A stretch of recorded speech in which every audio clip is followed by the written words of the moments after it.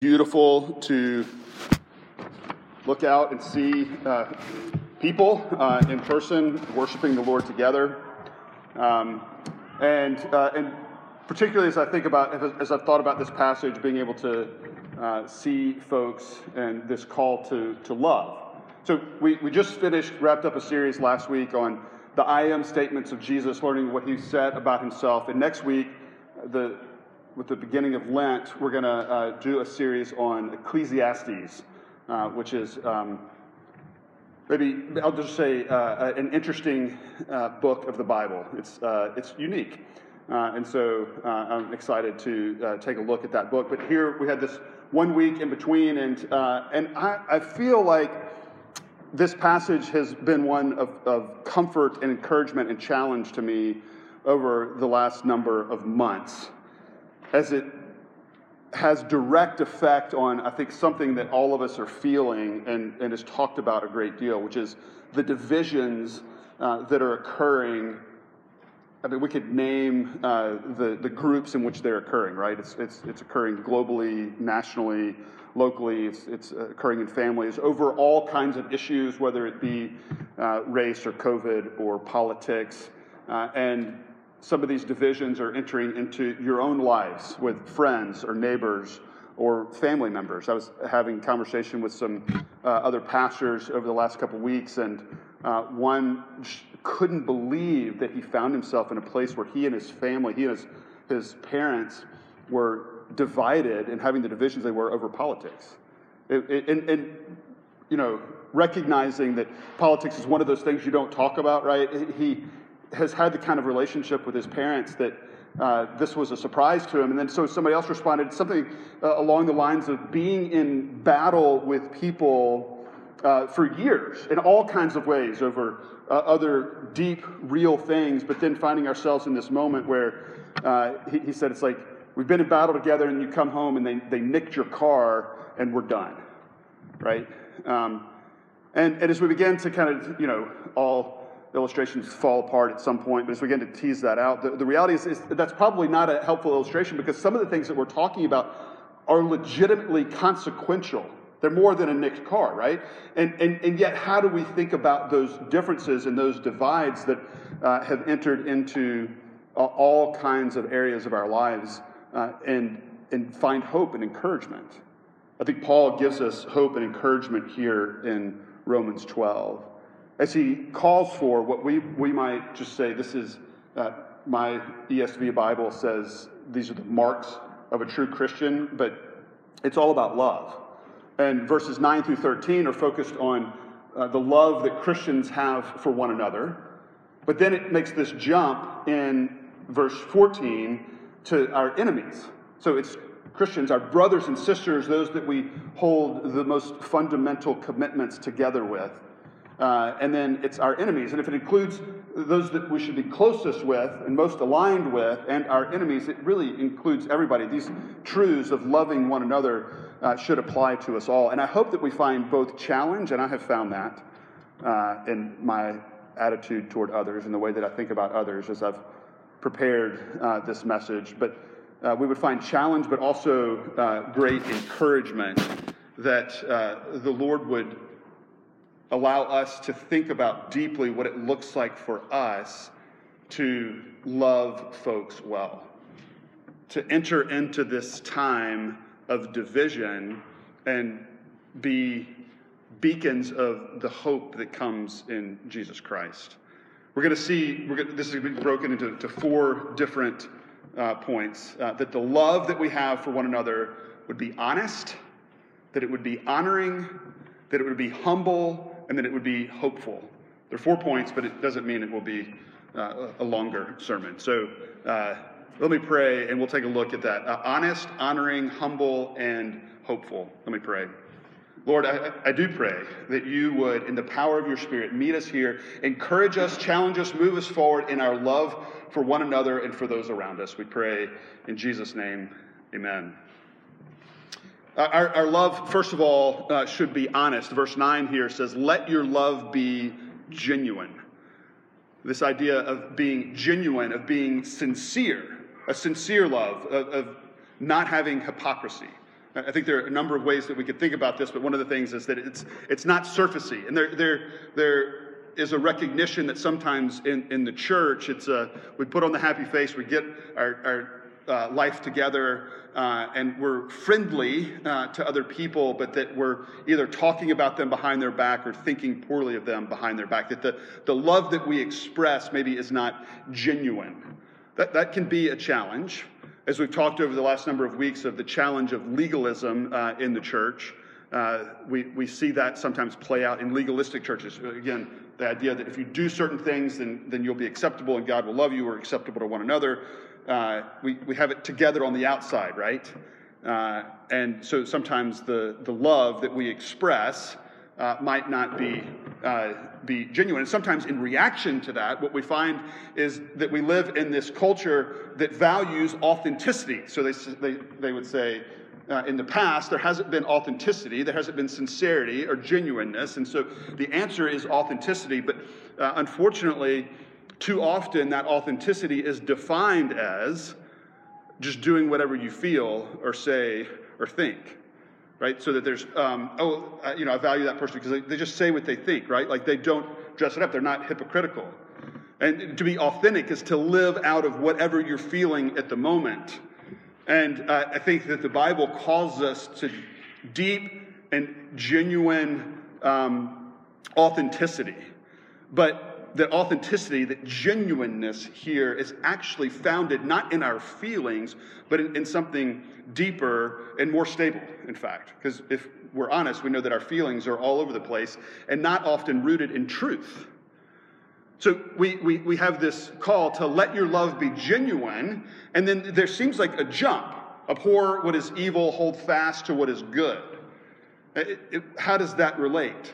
I think Paul is describing what that love looks like. It's rooted in the truth.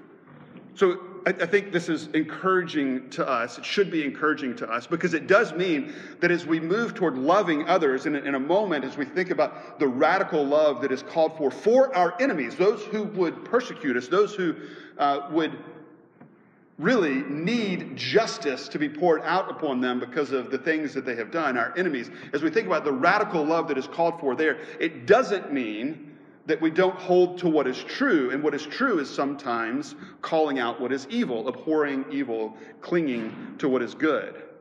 Love is actually founded in our commitments to what is valuable and true.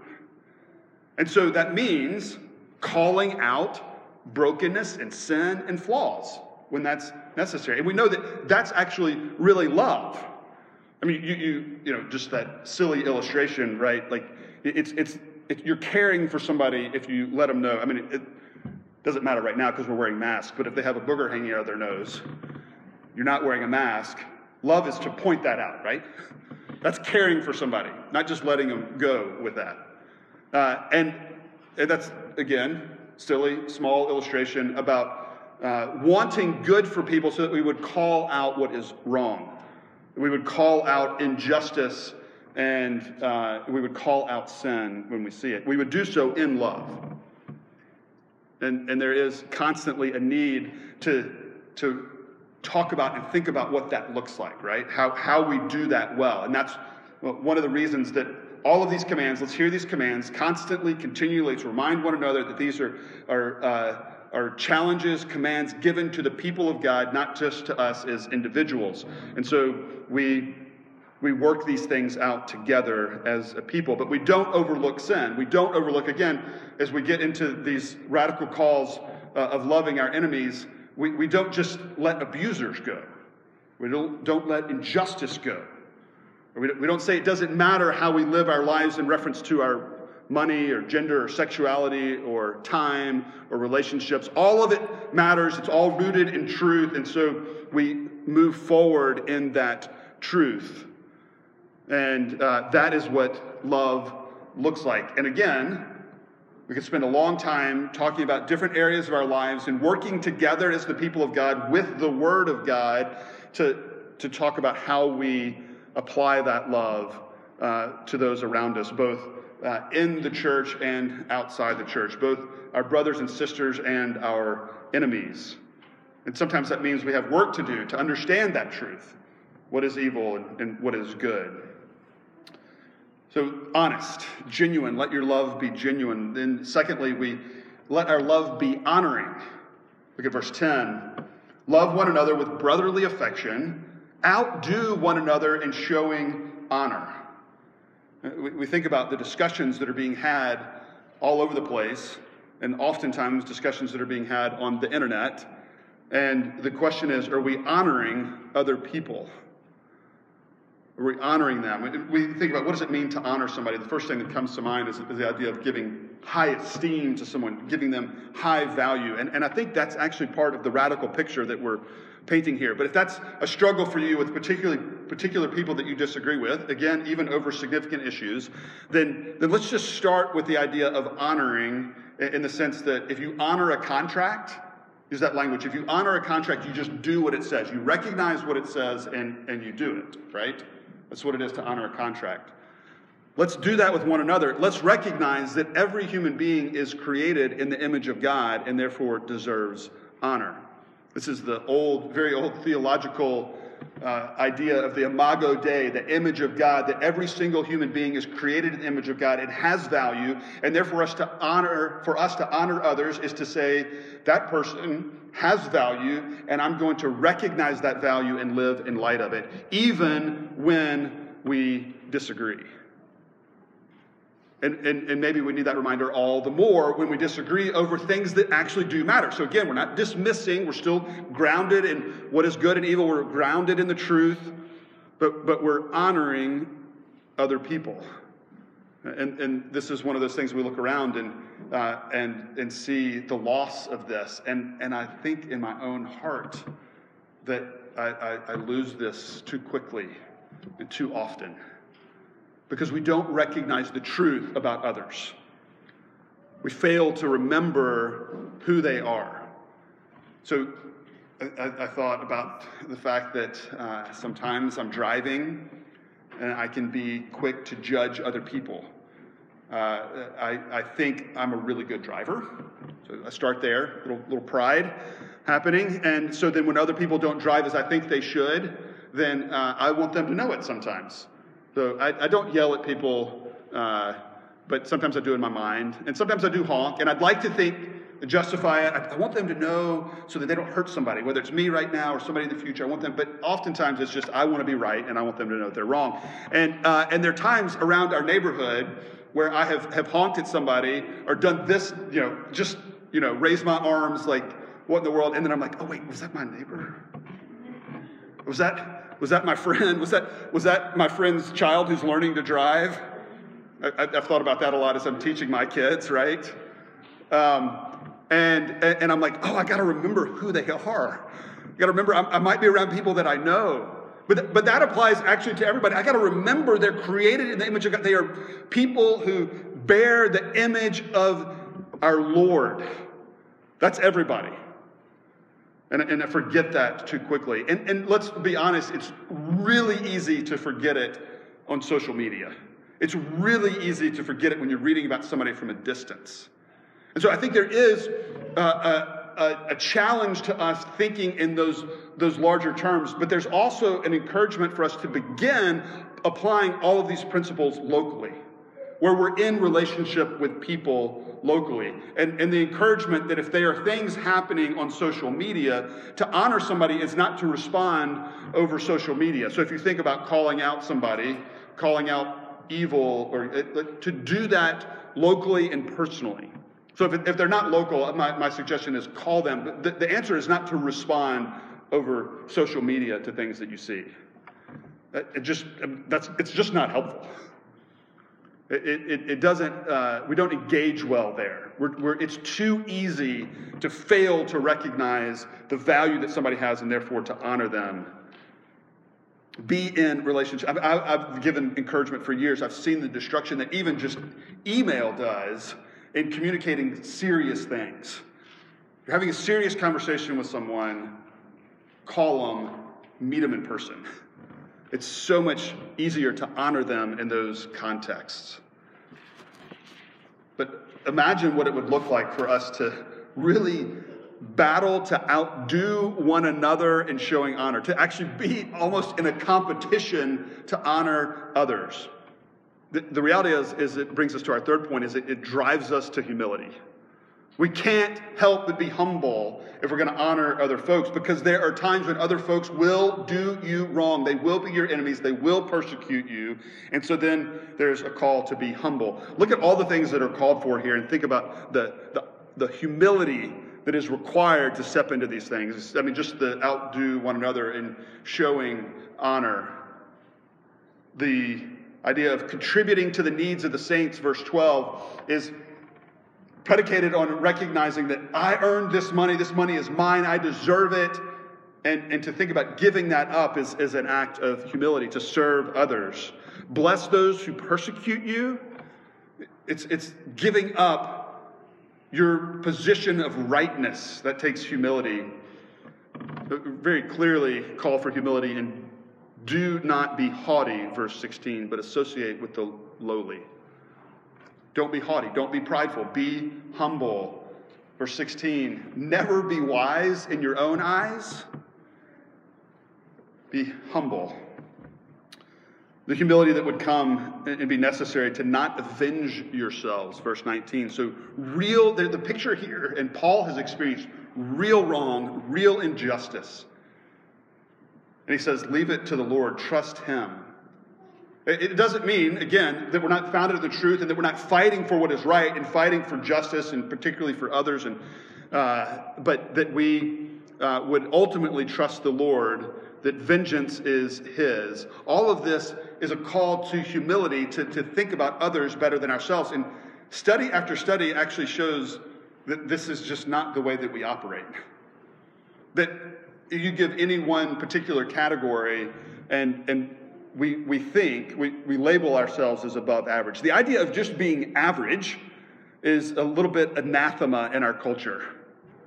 Oh, no, I'm not. Me, average? My kids, average? No, we're at least above average, right? This is actually called in psychology, it's this idea of illusory superiority. It's an illusion or superiority bias, with the above average effect. If you're old enough, it's the Lake Wobegon effect. The children are above average. This idea is that the idea, study after study shows that we think that we're all above average. And in fact, a study at James Madison University shows that if you have a higher IQ, that your bias toward every area that you experience is even higher. So a challenge that if you think you're smarter, or even if you have things that show you're smarter, that you're going to think you're even smarter and better than you are in every category. This is just the way that we operate. It's the way that we operate where we are, right? So that now, most of these studies have actually occurred in the U.S., and some of the studies that have begun to happen in Eastern culture would say this is a particular American problem, that we're above average. We have this idea that we're the best. It's a challenge for us to be humble. This is the gospel, though. So chapter 12 here is the first chapter that's really full of these calls, these imperatives. Here are things that you should do as a follower of Jesus. Chapters 1 through 11 of Romans are all about here's who you are, here's what you have done, here's who God is, here's what he has done. I mean, you've heard me quote Tim Keller, who paraphrases Jack Miller when he says, the gospel is this, that we are more sinful and flawed than we ever dared believe. We have the humility that comes to recognize that that's true. The last point then points to, but we're more loved and accepted in Jesus Christ than we ever dared hope. But we have to start with the humility of recognizing that to pursue vengeance, to pursue even justice sometimes, is to recognize that we deserve justice because we're sinful and flawed, and that if we want real justice, it's the wrath of God poured out upon us.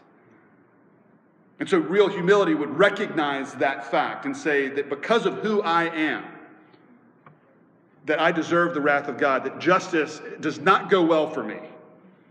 And the gospel brings us hope that justice, that wrath was poured out upon Jesus so that we can move forward in love in a hopeful way. And that's the last point, is that it's not just, okay, be humble. It's not just, hey, honor people, be honest in your love. We do so out of a hope that is rooted in the first 11 chapters of Romans, in the hope that comes in Jesus Christ. I don't know if I thought as I first read through this passage, verses 11 and 12, a little bit feel out of place. So there's this call to love one another, how you respond to one another. But 11 says, do not be slothful in zeal, be fervent in the Spirit, serve the Lord, rejoice in hope, be patient in tribulation, be constant in prayer. So not a focus directly on love. It's this spirit of worshiping and being founded in the hope of Jesus Christ. And I think the point that Paul is making here is that the love that we have for one another is rooted in that rejoicing in hope. The hope that is offered in the fact that even though we are more sinful and flawed than we ever dared believe, we are more loved and accepted than we ever dared hope. So that gives us hope, both to walk in the mess of the world, but also hope to love one another. That our ability to love one another is rooted in what God has done for us, in the fact that his wrath has been poured out upon Jesus. That we remember Romans 8:1, there's no condemnation for those who are in Christ Jesus. And the freedom from sin that we have, the hope that we have in him. And so we rejoice in that hope, verse 12. We're able to humble ourselves before our brothers and sisters. You look around this space and you're able to see others as those created in the image of God and humble yourself before them to recognize their value. It allows us to, as we think about injustice and brokenness and the desire to see that happen in the places where people want vengeance, rightly so, because we cry out for justice, that we would humble ourselves and be able to see where we and our positions might be a part of that, right? If we think about race, we'd be able to humble ourselves to say, we need to learn. We've sent out the document in our email of Black Christian leaders because there's a recognition that as a white church, we have things that we can learn if we humble ourselves before our brothers and sisters who are different than us. We can learn from them. And that takes humility to love well in the midst of that. But it also allows us to be humble with those with whom we disagree and love them well because of the gospel's work in our own lives. This should actually empower us. The church should be a place where in the midst of all of this division that we can openly and honestly talk about places where we disagree, but we can do so with humility and respect and honor for one another in powerful ways. And the hope is that as we do that with one another and as we do that with those around us and as it begins to work out locally, that the prayer is that would happen on larger and larger scale by the power of the Spirit, because our hope is in him and not in us, because we're not going to be able to do it. So let's look to him in the hope of the gospel, that we might be rooted in his good truth and work in our lives, that we might love one another and those around us. Let me pray.